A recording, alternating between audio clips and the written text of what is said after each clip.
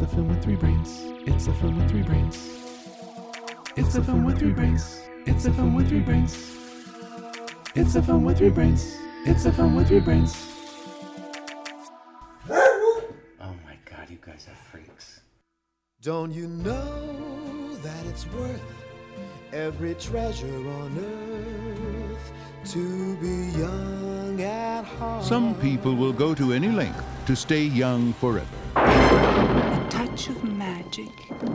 Drink that potion, and you'll never grow even one day older. Bottoms up. No warning. Now a warning? Universal Pictures presents Death Becomes Her. Welcome to the Film with Three Brains. It's Sam in San Francisco. And Sean in Chicago. And Cohen in Maplewood, New Jersey.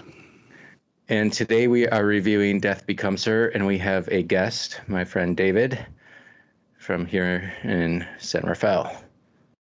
Hello, thank you for having me. Hey, welcome. Thanks for joining us. Yes. Yes.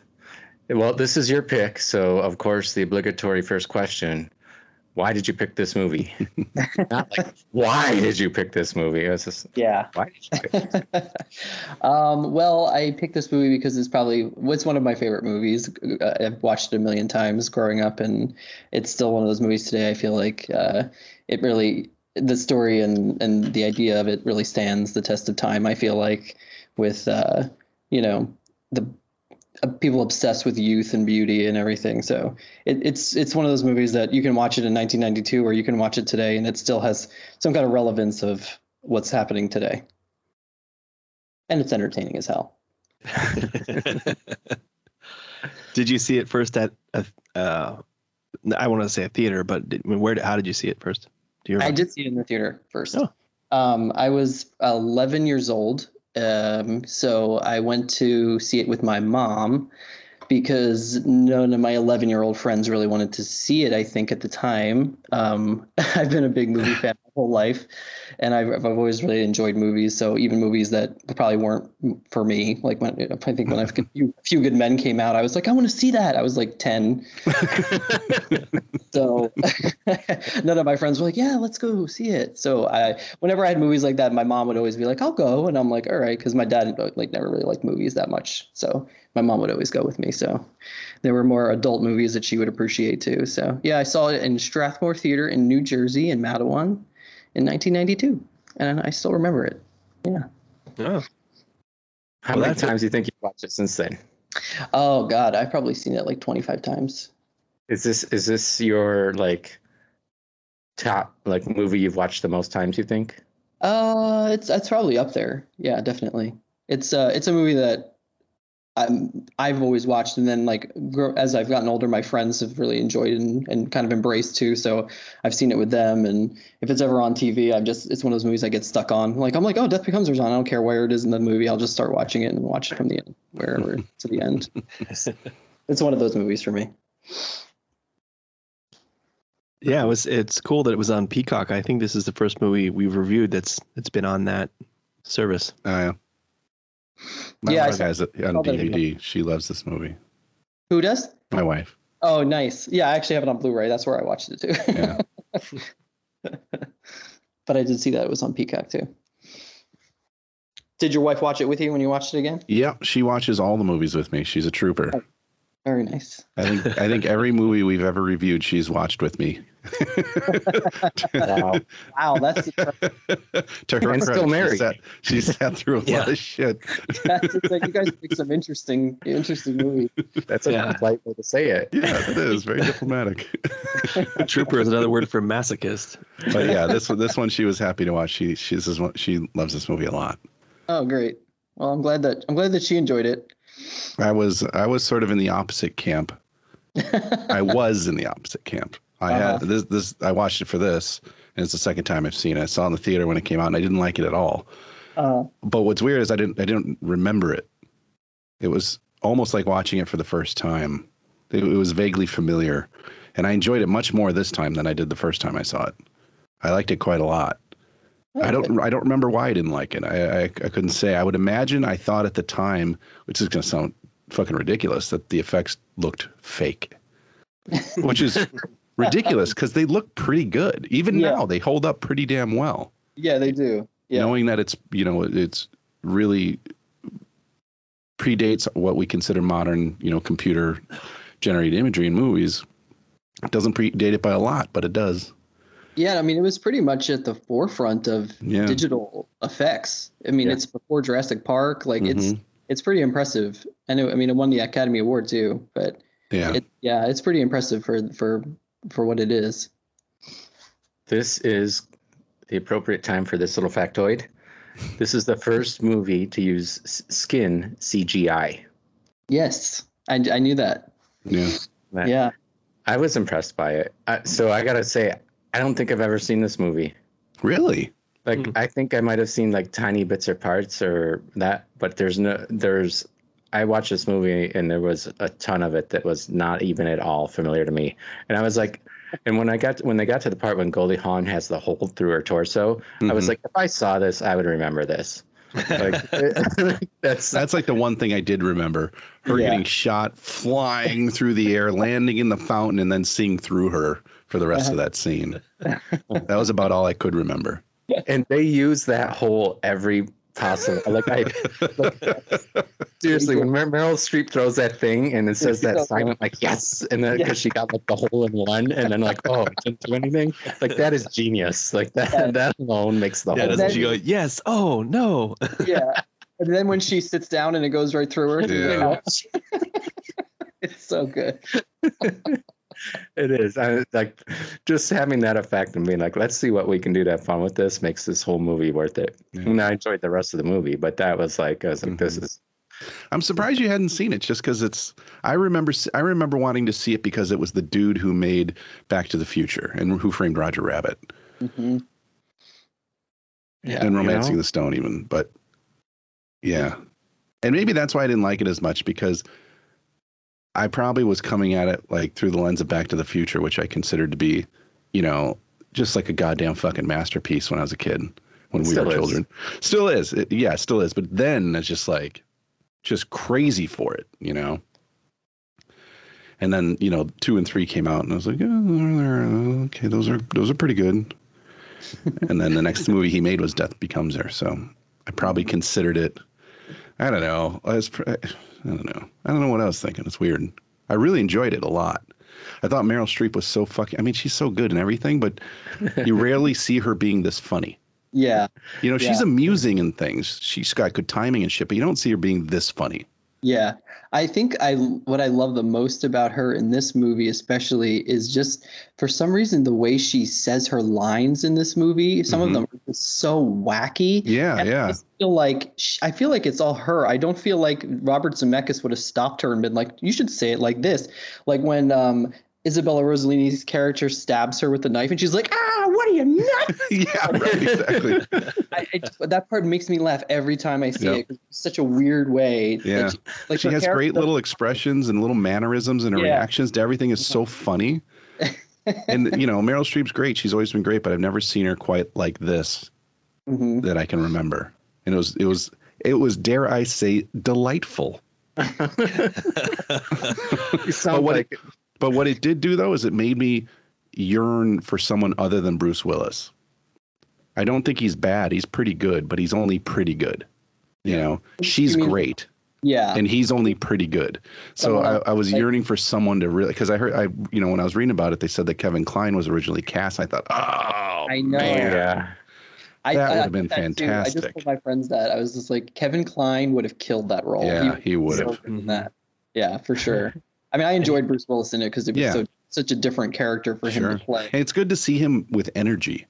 Yes. You know, like he hasn't put any energy into a role.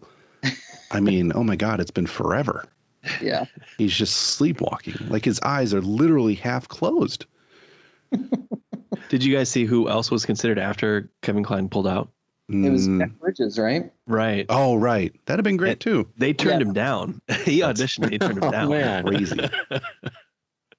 But I kind of get that. I was thinking, like, when we were watching it and after it was over, my wife and I talked about this very topic. And I was thinking, like, sort of Raising Arizona, Moonstruck era Nicolas Cage would have been really good. Yeah. Or John Cusack, maybe a little young. Yeah. But someone in that realm, someone who's good at comedy but isn't known for comedy. But again, I mean, Bruce Willis was good. He was good. He just wasn't quite good enough, I felt. Yeah. I read originally that Meryl Streep, when she signed on to this movie, thought that she was going to be playing Helen, Goldie Hawn's part, and she was like really surprised when she figured out that she was playing Madeline. Like she was like, I was not expecting to play that part at all. That's not who I really like thought would be my character. But then she ended up like killing it. It was like so good. I can't see anyone else playing that character but her. She was so good. But the funny thing about her with this movie that I realized was that in the timing of her career, when I started really watching more older films, like with more adult content, I was probably like 9-10 years old. And I realized that how I was introduced to Meryl Streep was with comedy. Sure. I watched like She-Devil with Roseanne Barr. I guess that's true, yeah. And this Death Becomes Her. And like, Defending Your Life, which we talked about. Life with Albert Brooks. And then she did like River Wild, which isn't comedy, but it's more like, like adventure thriller thing. So I was like, I wasn't really introduced to Meryl Streep as like the dramatic, like icon actress. Yeah, that's a good point. I forgot about some of those earlier roles. Yeah. So that's all how I knew her. And then like later, because those like my friends were coming over when I was like 10 and we were like, let's watch Sophie's Choice, Well, it definitely seems like she went through sort of a phase in the late 80s and early 90s where she was trying to sort of do comedy. Because you're right, before that in the 80s, it's like Out of Africa, Silkwood, Sophie's Choice, Ironweed, Cry in the Dark, like all this pretty serious Oscar bait, Yeah, sure, definitely. Kramer versus Kramer, which is fantastic. Yeah. Man, she's got quite a filmography. Definitely. She is in some freaking good movies. So many of them. Yeah. Yeah. I love Adaptation. That's a great one. I have no memory of Adaptation. I remember loving it. That's it. I couldn't tell you what it was about or other than like a blurb. Yeah. And Harrison Ford calling it Adaption at the Oscars when it won like Best Picture or whatever it won, and he said Adaption. And I'm like, oh, fucking Harrison, come on! You have one job, Harrison. You dropped a whole fucking syllable. Damn it. Well, Sean, what did you think about it? We've been pretty quiet. I wanted to hear what you thought. Well, I remembered the end most of all, and like the very end in the church. The very end, the church and the body in the parts end. Body parts. Do you remember where you parked the car? Yeah. And I think as I generally do, I am a little too harsh with endings because I don't think it does it justice. I don't think the end of this movie fits the rest of it, and I think it's a shame because I think it is pretty good. I'm in Cohen's camp. I thought I remember not. I remember kind of watching it, but I don't remember much about it. But now I think I was just too young for it. I don't think. I mean, I didn't have your 10-year-old maturity or whatever it was, but I wasn't that mature. But yeah, a lot of it went over my head. And this time around, it was cool. And I see, obviously reading it, we found out that it has a new life as a sort of an LGBTQ cult classic. Hit. Yeah, Pride, and it's been on RuPaul's Drag Race, and I get that, and I understand. It helps me understand the movie because, yeah, I mean, if you focus on Bruce Willis and his character, you're like, everybody's kind of shitty, but, and I think the end is supposed to be like they get their just desserts. They spend eternity with each other, painting each other, and he gets off a little too easily because in the beginning, he's just a jerk. I mean, he walks on his fiance after seeing a play musical with he's pretty smart. Yeah. And then when he finally decides, okay, I'm I'm done with all of you. And, oh, I drink too much, and pours out. Like, it's such a sudden turn. And then like the eulogy is like, oh, he did all this great stuff. I mean, I like the point. I like what it's trying to say, but I think that's not fair. He didn't earn that. The character didn't earn that ending. Didn't earn that. Exactly. Yeah.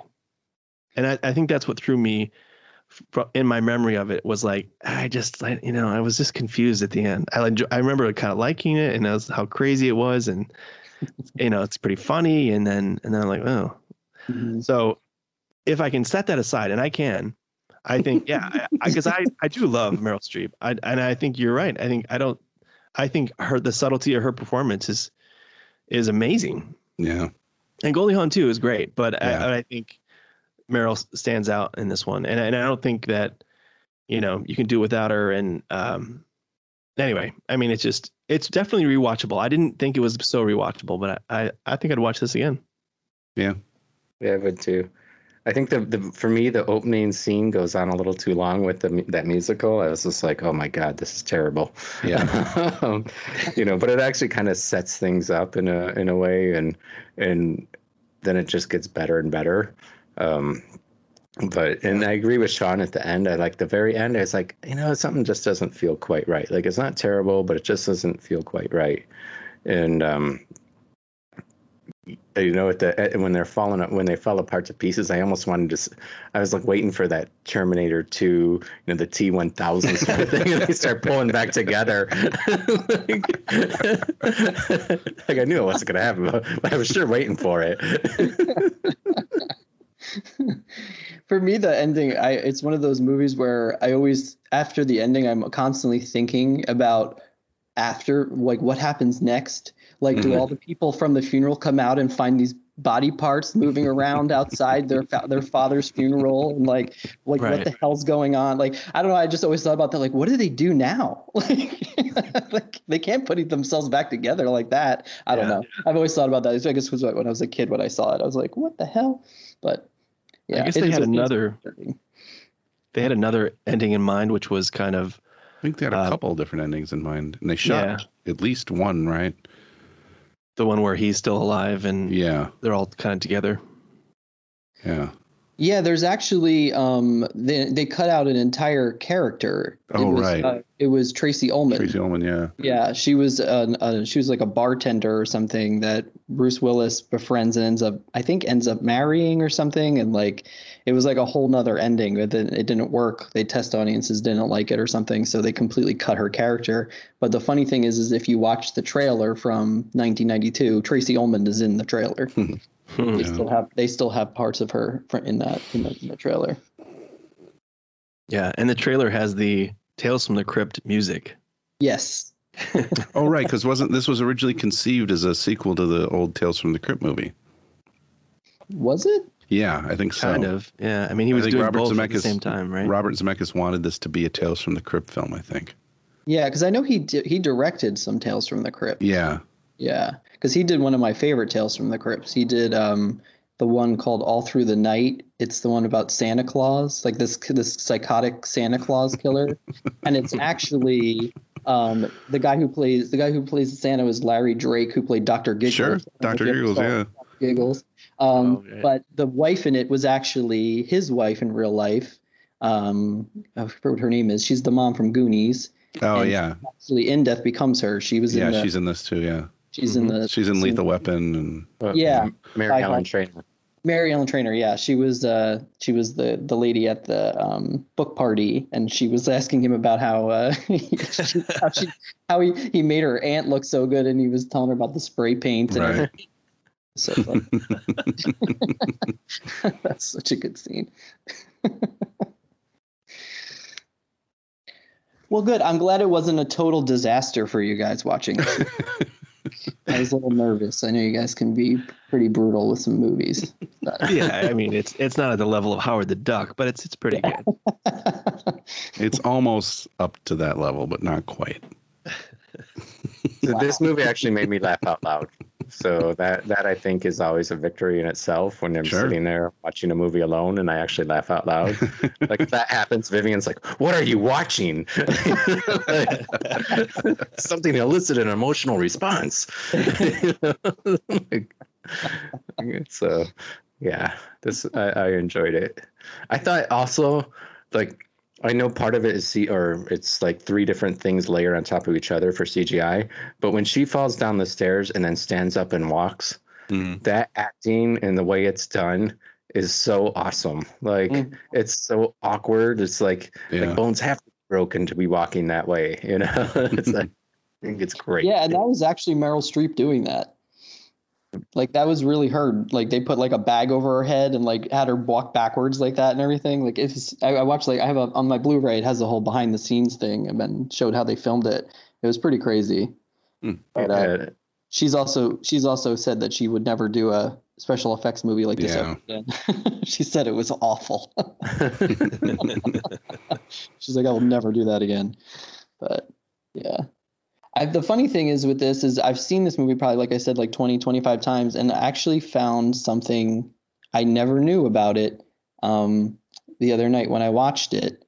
One of the henchmen that is of Liesel's is Fabio. Oh, yeah. I never knew that. I never knew it. I just noticed it the other night. I was like, is that Fabio? And like I just like waited for the credits because I wanted to see it. I was like, it is Fabio. I had no idea. No idea. I was pretty blown away by that. You got to put a little goose blood on his nose to see if it's really him. Yeah, that. I guess no one knows what I'm talking about. What does that mean? I don't know what that means. He was on a roller coaster, and he got hit with a goose, you know, and it hit him in the face. And the goose, he was fine. The goose died. He killed a goose with his face. Look it up. That's pretty funny. Yeah, that's excellent. Speaking of bit parts, the guy who played Dakota, she goes to sea. Yeah. Do you remember that scene? Yep.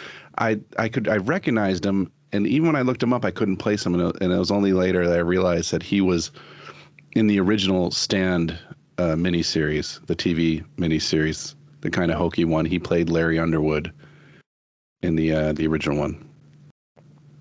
So I thought when I saw him, I was like, he looks like he's related to the guy the young guy who is cast as the new Han Solo. I was like, he kind of has that look. And I had to look up who he was. I mean, he's not, obviously I knew he wasn't him, but it was like, are they related? Yeah. I mean, the critics, I think, were up, all over the place. I mean, some of them were pretty harsh. But I liked reading about, so the writer David Koepp was, he read every word he can get his hands on. Many people got it and loved it for his weirdness. Many did not. But you can't have a life in the circus without a certain amount of elephant shit. That's true. He's got a good, he's got to kind of figure it out, if you keep that attitude up. Yeah. Well, that was, when I introduced the movie in our last episode that's going to be watching, I was like, oh, this is a movie that hits that middle, that kind of 50 to 70% approval, where I was like, okay, some people love this, some people really can't stand it. And, like you mentioned, some of the critics were harsh, like Siskel and Ebert both gave it a thumbs down, saying that, there's no substance or character depth to this. It's just special effects, which for us is like, what? How could that be a bad thing? Like if they nailed the great special effects, like that's what more do you want? But yeah. But to me it's like, oh no, this is just like silliness. And when you were saying about Bruce Willis, I was like, Bruce Willis plays the straight guy the whole way through. Like he never really like he freaks out a little bit, but he just keeps playing the straight guy. Yeah. And to me, I was like, that in itself is like, it's so like, I don't know. To me, I think as far as silly comedies go, it's like, it has all these elements that all come together so nicely. And I'm surprised that they both gave it a thumbs down. Yeah. What do critics know? Mm-hmm. Yeah. The people sitting around talking about movies know everything. Yeah, it'd be interesting to see some of those critics what they say about it now if they've watched it again, and because I do feel like this is a good example of a movie where at first glance you might dismiss it.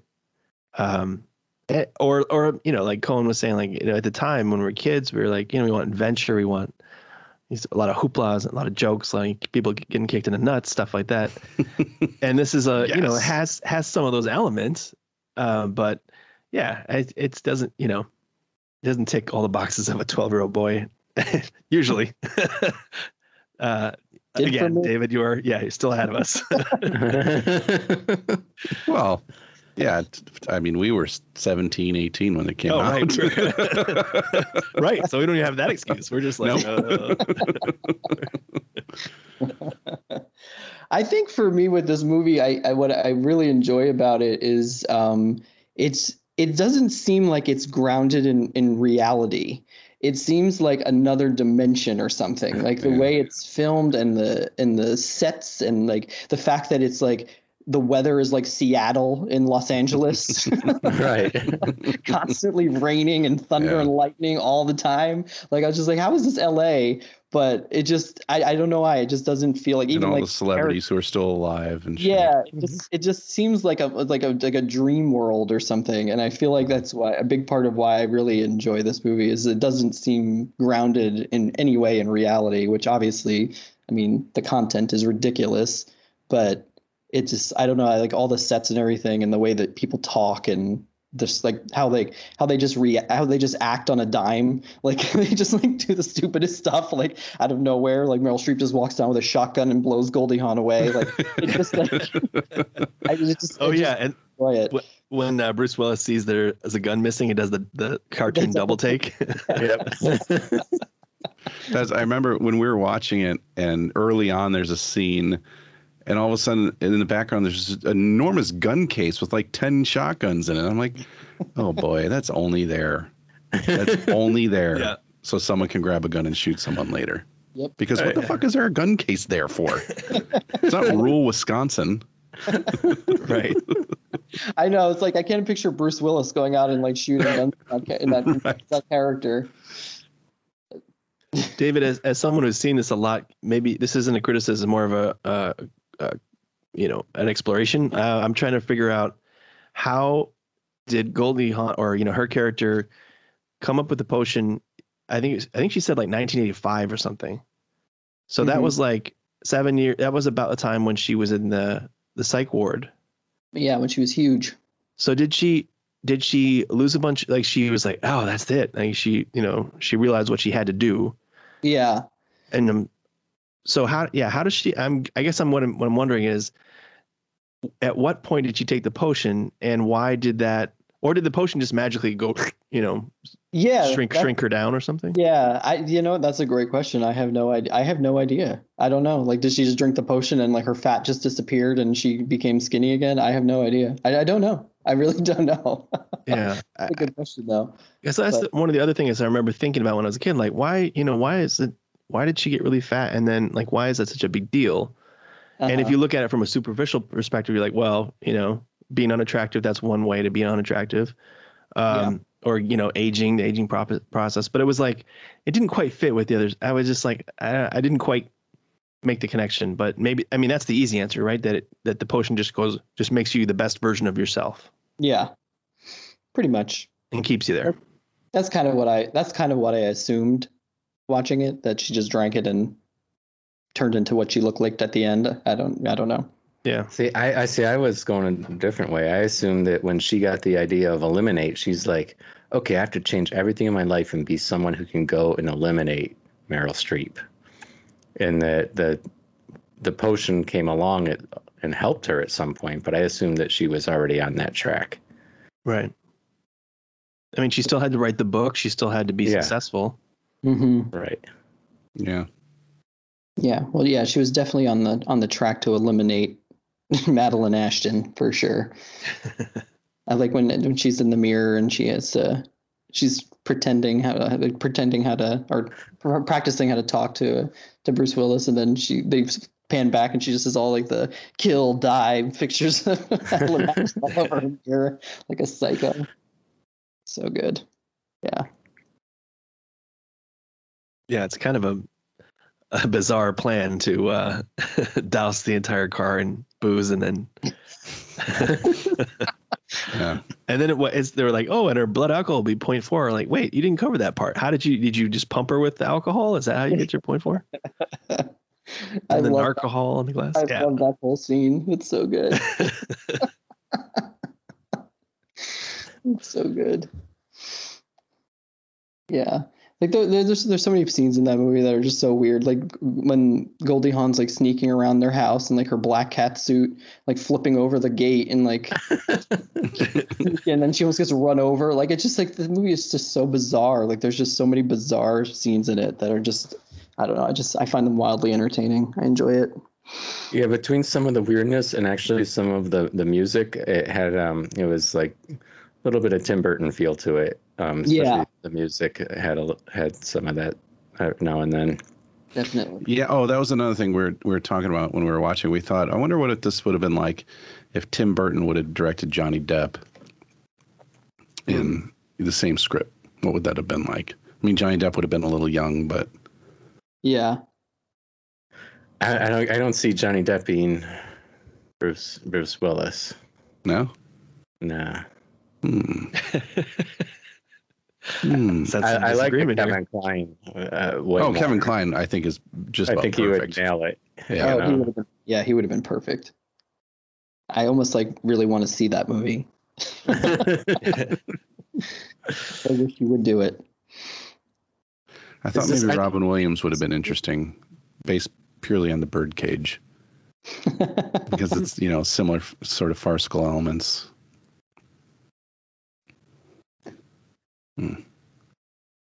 Well, yeah. So you say the music, which is a double up for us, Alan Silvestri, and is kind of a loosely, has an homage in our theme music because it's from Predator. Oh, and right. He does that too, and he does he does like Back to the Future and a lot of stuff. But I mean, that's the one we've done. Do we need to cover any more double ups or? Oh, there's a few. Yeah, I mean Meryl Streep, obviously, big one. Mm-hmm. Yep. Isabella Rossellini. What else was she in? Yeah, I'm blanking on it. She's in Wyatt Earp. Oh, yeah. Who was she in Wyatt Earp? I don't remember. Sometimes I feel like I didn't watch Wyatt Earp and Sam did because he's always pulling out the double ups in Wyatt Earp. Well, it's got a pretty. Well, you told me it was an enormous cast. She was Big Nose Kate. She was I remember. Right, I do remember. You nailed it. She was with what's his name? Yeah. Also, Mimi Kennedy played Christian Slater's mom in Pump Up the Volume. And we mentioned Mary Ellen Trainor already. Mm-hmm. Yeah. Yeah, Mimi Kennedy. And we got to mention Bruce, of course, for Die Hard. Yep. Mm-hmm. This whole cast is double ups.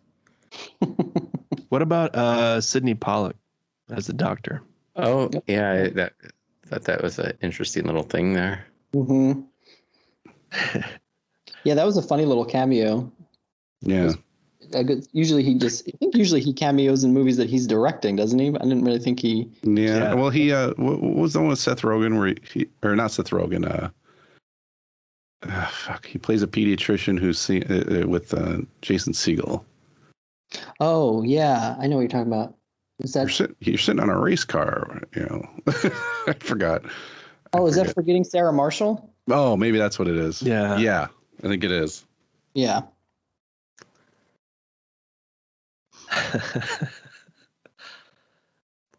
Yeah, and so I like that scene a lot because it's hyperbole, but it's also still it kind of like draws you back into real life a little bit because you're in the ER and and he has a drink of whiskey or whatever it is, but then he just leaves like what would you do? Well, then he goes and has a heart attack. And then he has a heart attack, and it goes back to farce. But for the moment, I was just thinking about what would you do if you had a patient and it just broke all the rules of physics, and you just were freaking out, and you're trying to be professional. I was like, yeah, that sounds about right. You just leave the room. You just crawl out of your skin to get out of there. I love how he delivers all the things that are wrong with her, and he goes, and there's something wrong with your neck too.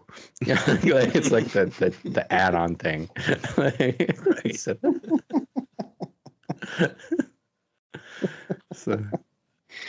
It's like what he says with Goldie Hawn after she gets shot and she gets out. She's like, I'm soaking wet. He's like, there's something seriously wrong with your blouse.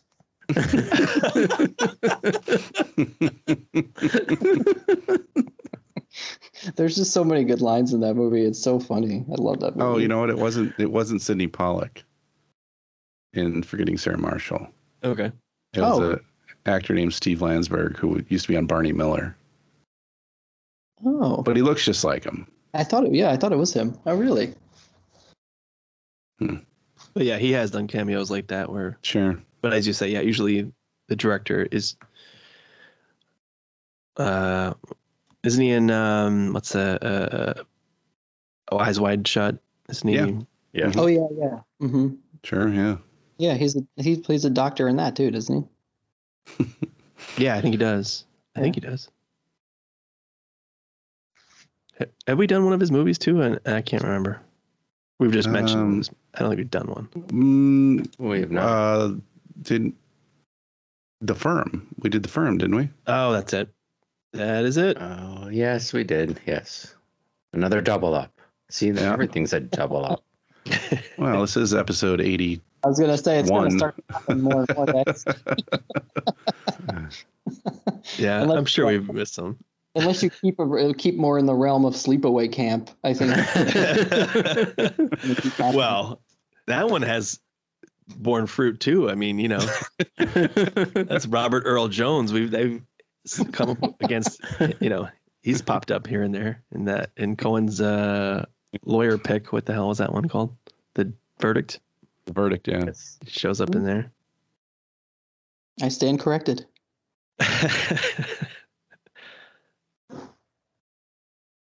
So are they remaking this? I thought I saw something, or making a TV show, or is this coming back around? Did you guys see anything like that? Or is that just... I'd heard that there's been rumors that they were going to remake it, but nothing ever concrete ever came through, I don't think. There was a rumor, I think like a year ago, that it was going to be like Kate Hudson was going to take over Goldie Hawn's part, and then... interesting. And then Meryl Streep's daughter?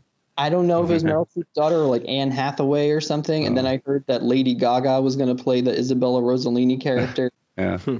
I don't know. But I mean, it was all just hearsay. Meryl Streep's daughter is an actress, and she does look a bit like her. Yeah. Yeah, she does look like her. She's actually played the younger version of her in movies. Yeah. Yeah. Yeah, she does look just like her. Yeah, and Meryl Streep was, I guess, 43 when she did this, and it says her character is supposed to be 50 or 50 plus. I mean, I don't. Well, they definitely aged her up a bit in the beginning with makeup, and then when she takes the potion, they just.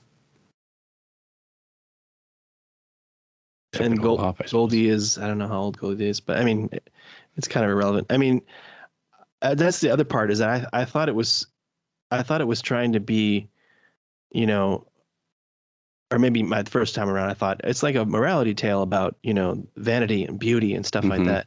But I don't think it's that. I don't think it's going that far. I mean, it is. It's saying all these things, and they are true. Yeah. But at the same time, yeah. I mean, like, so at the party, Elvis shows up, and like, there's just a lot of fun with it too. Like, and I think that if you get caught up in the darker elements, you can just, maybe this happened to other people who watched it. But like, you kind of miss the fun of it. Yeah. Like even he's out on a limb. He's hanging on he's hanging by his suspenders for some reason, and his choices are drink this or die. And he's like, you're on your own, and then you're like, oh, well, that would be one way to go. And then he crashes through, and they just look at each other like, ugh, Yeah, it's just good fun. When he crashes through the pool, that took me a few times watching it. Obviously, I was younger. I didn't get the reference, but I didn't realize that was supposed to be Jim Morrison. at the pool. Oh, is that Yeah. what that was? Yeah. Yeah, it's supposed to be Jim Morrison. Like, are you done yet or what? Like, but it took me a few watches to actually really to get that one. I got the James Dean one, and then Elvis. Yes. Yeah, the Jim Morrison one was a little over my head when I first saw it. Yeah, it says Greta Garbo is there, and she mentions a Greta Garbo line, I guess. Yeah, about Fits in. leaving her alone or whatever. Yeah, I just want to be left alone. Yeah.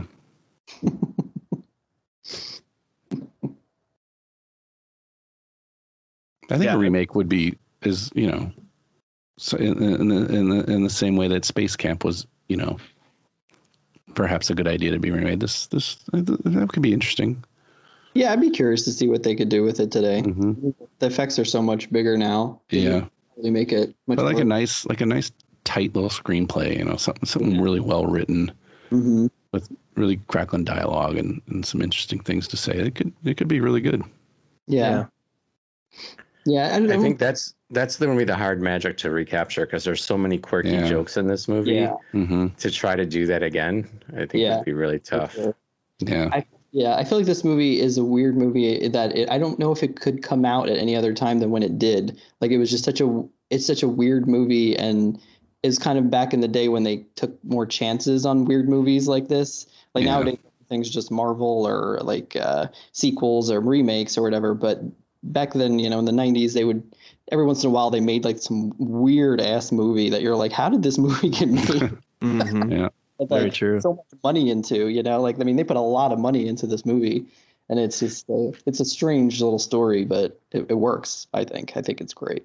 Yeah, that's one of the other things that writer David Koepp said was that, he thought maybe the budget would be like $5 million, but then Universal got Zemeckis on it, so it was he was thinking it was going to be a B movie, but it became an A-list big budget kind of movie. Yeah. And I think that's another reason why people are like confused by it. Like, if you don't usually look for camp in a big box office draw with big names like this, that's not.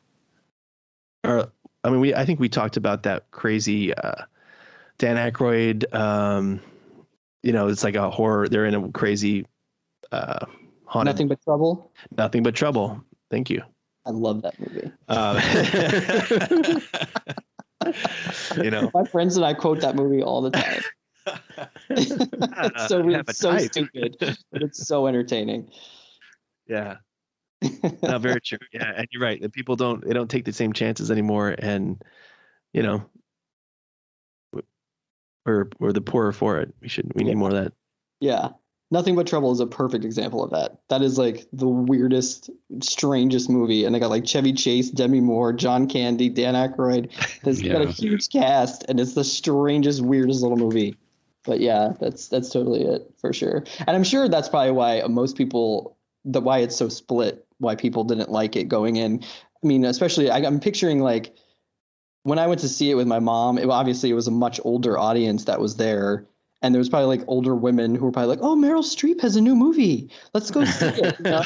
Like they're so used to like Sophie's Choice and A Cry in the Dark and Kramer versus Kramer. Then they go there and her head's twisted on backwards and she's like blowing people's stomachs out. Like they're probably like, "What the hell is this?" Yeah. So I understand where the confusion would lie. But yeah, none of those other movies have a almost naked Isabella Rossellini character. Yeah. Yeah, that's true. Although she used a body double. That wasn't her. Oh, really? Yeah. And it was, I read about it. It was actually an actress who later on went to star in the show Jag. Yeah. I don't know who she is, but her name's Catherine Bell. There you go. That's her. Yep. Oh, the one from Bruce Almighty? Yes. Yeah. Okay. Yep. Exactly. I can see the resemblance.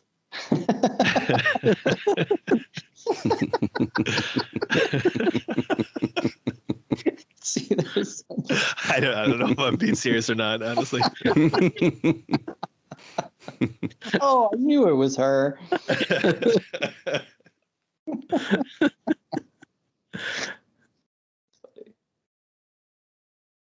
Yeah. What I like about this most is I don't know that any of us would have picked this movie necessarily. I probably wouldn't have known. No, I don't think I would have. Yeah, when I told Sal which movie I picked, I kind of got that feeling when I saw his face, like, okay, like.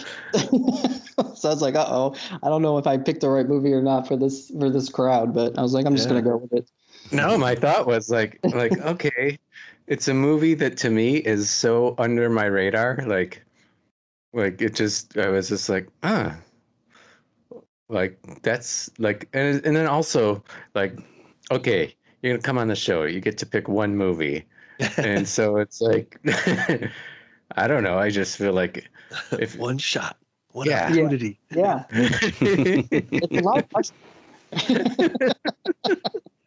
I don't know. I just was expecting like something. I'd be like, yeah, I know that movie. I like it. And this was like, like I vaguely have a like I recall that it exists, and that's it. I was like, that's a momentary confusion. Like, stumped me. Yeah. Well, if we have a guest on and their pick is Top Gun, then we're obviously doing something wrong. What's wrong with Top Gun? Nothing, but I mean, if that was your one, that's the movie you want to put your stamp on. That's you. I mean, Cohen, that's you. But please call him Iceman. I was gonna pick. I wanted to pick Clue. That was my favorite movie. We already did that. Yeah, on that one. So I was like, I have to figure something else out. Did you happen to listen to us talk about that one? Oh yeah, for sure. Oh, cool. That was like one of the first ones I think I ever listened to, because when Sal told me about the podcast, I was like, oh, you guys can do a podcast? Awesome, because I love movie podcasts. I listened to another one called The Rewatchables. Sure, I listened to that one too. Yeah, I love that one. So when Sal told me about yours, I was like, oh, nice. So I'm constantly just in my car listening to movie podcasts all the time. And and then I saw the Clue one. I was like, yes. So I listened to that. I love Clue. That's like one of my faves, for sure. Yeah. Wow. Are we blowing a hole right through this movie or what? I can see right through you. Dang. I think you can be pretty young to watch this movie. It's one of our obligatory. Sure. Like it doesn't really have anything foul. Yeah. Yeah. It's not too violent. Violence is pretty cartoonish. Yeah. Oh, I thought about another one of those things that when Meryl Streep says weird, when she's just about to get pushed down the stairs from Bruce Willis, and she's talking to him, and she's like, "You're a boozy, flaccid clown," and he's like, "Shit," and she's like, "Flaccid."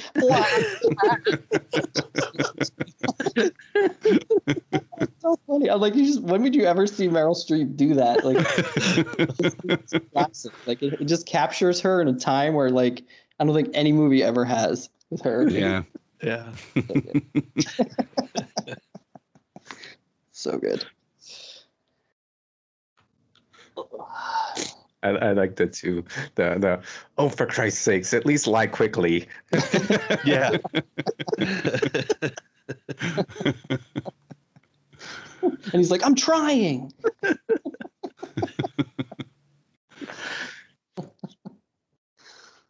So I don't know. Did we cover what other movies this writer has also written? Jurassic Park. Really. Yeah, I wrote Jurassic Park right There's after two, this. I've only talked about one, but there are two of them. Where is his name? He wrote a fantastic movie that came out before Death Becomes Her that has two names. It's credited on IMDb as Dark Angel, but what it's really called is I Come in Peace. Starring Dolph Lundgren. Oh, yes. That was like early 90s, right? Amazing. Yeah. That was 1990. Yeah. It has the best fuck you line at the end of the movie I've ever heard. And I think I've mentioned it on this podcast before. Yes, Twice. Twice. I won't torture you with a third, but it's fantastic. Yeah, the other writer is named Martin Donovan. He did something called Apartment Zero. Yeah. And then he co-wrote this. It's those are his big ones. So yeah, he's mostly a TV writer. Yeah. I mean, David Kep, how do you say that? I just said Kep. I don't even know. He's written some good stuff. Yeah, he Carlito's Way, Mission Impossible. First Spider-Man, the Raimi Spider-Man. Good. War of the Worlds. Indiana Jones and the Kingdom of the Crystal. Oh, yeah. Zathra. Yeah, Zathura. Zathura. Yeah. Oh yeah, I'm mixing Zathras with Zathura. Mm-hmm. It's all squished together. Your through tube is clogged or something. It's what's gonna say Premium Rush. Oh, yeah. That was enjoyable. All right. Then it says he went on to direct Stir of Echoes and Mm-hmm. Premium Rush. I didn't see that one. Trigger Effect. I saw that. Huh. He wrote, I don't know if he directed it, but there's a movie that came out last year with Kevin Bacon called You Should Have Left.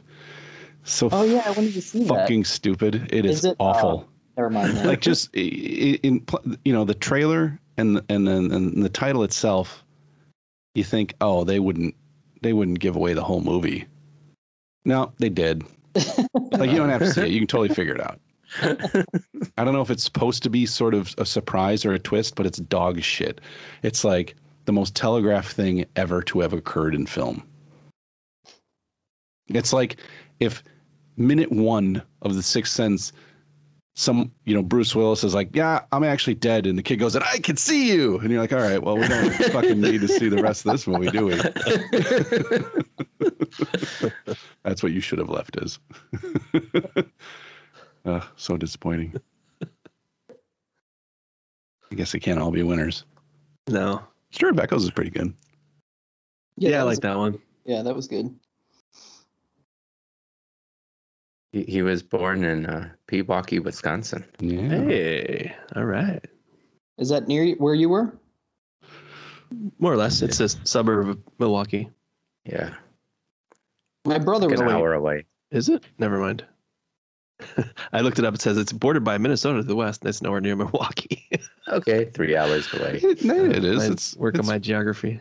Milwaukee's pretty close to Milwaukee. It's like a western. I mean, not quite a suburb, but it's right by Waukesha. Okay, I'm just confusing my links here. Sorry. Go with your gut. That's the lesson we learned here. Yeah. And my gut says we are ready for our next movie. Oh, what is our next segue? It's my pick, right? I think it's my pick. Hell yeah, not mine. All right. I have decided to go with a horror movie. Oh, that's surprising. Yeah, I know. Well, it's been a little while since I picked a horror movie. Yeah. So, I think we missed one more double up. Oh, yeah, we did? Am I correct? Probably. Yes, we did. Nancy Fish, who was Rose, was in Howard the Duck. Yeah. Oh. Wow. Yeah, it's these interns, they work hard. And I'm getting a tap on the shoulder here like, hey, moron, you forgot one. I mean, so it wasn't serendipity. They heard us mention that early in the podcast. They're like, oh, wait. They're sitting right next to me. Well, I mean, the fact of the matter is that I guess Howard Duck is the nexus of the film universe. Yeah, the black hole. in a strange twist of sort of meta fate, Yeah, she's the homeless bag lady. Of course she is. Yeah. Comes full circle with Howard the Duck. Yeah. It always does. Very God nice. damn it. Anyway, so yeah, a horror movie from the 80s that was remade about 10 years ago. The remake was dog shit, as they tend to be. Evil Dead 2? Evil Dead? No, not that. Good guess. And right in my wheelhouse. Yeah. Definitely something I would normally pick. It is a vampire movie. Oh, I think I know. Yeah. Hell Night. Close. Oh, the other one. Shit. No, the night part's right. Oh, Fright Night. Fright Night. Fright Night. That's Fright Night. The old one, though, not the shitty remake. The old one. That's a good pick. Yeah. That is a good pick. That's a great movie. I haven't seen it beginning and end in many years, but I remember liking it very, very much. And hating the remake. And looking forward to the remake because liking the old one. And there was a good cast for the remake, but ugh. All right, where can you watch this masterpiece?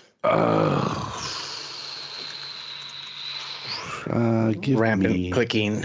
Give me 20 seconds for my purge to load. Come on.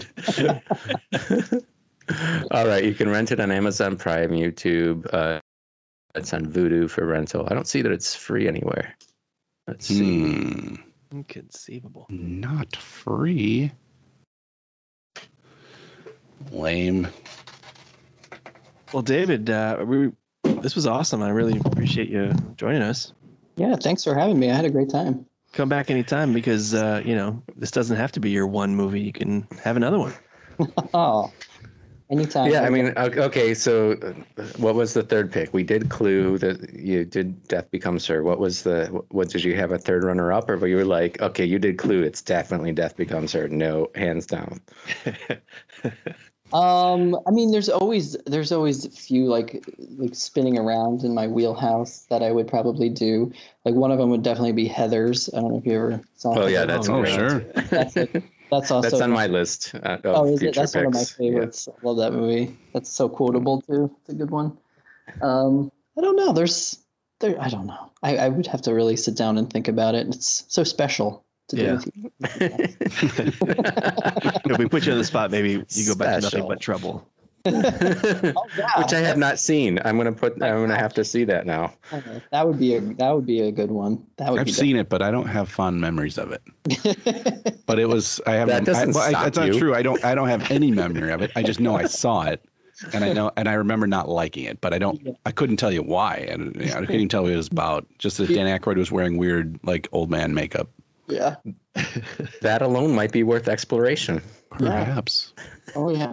There's definitely a lot to talk about in that. Lot to dissect, a lot to go through. It is wildly stupid, but really. Yeah. All right.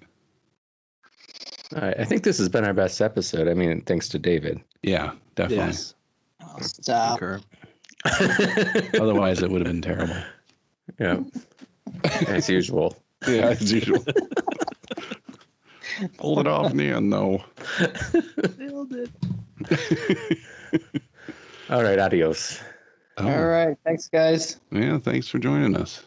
Thank you. Thanks, everybody, for listening. Bye. Later. It's the Fun with Three Brains. Awesome sauce. I don't know why I need to say that,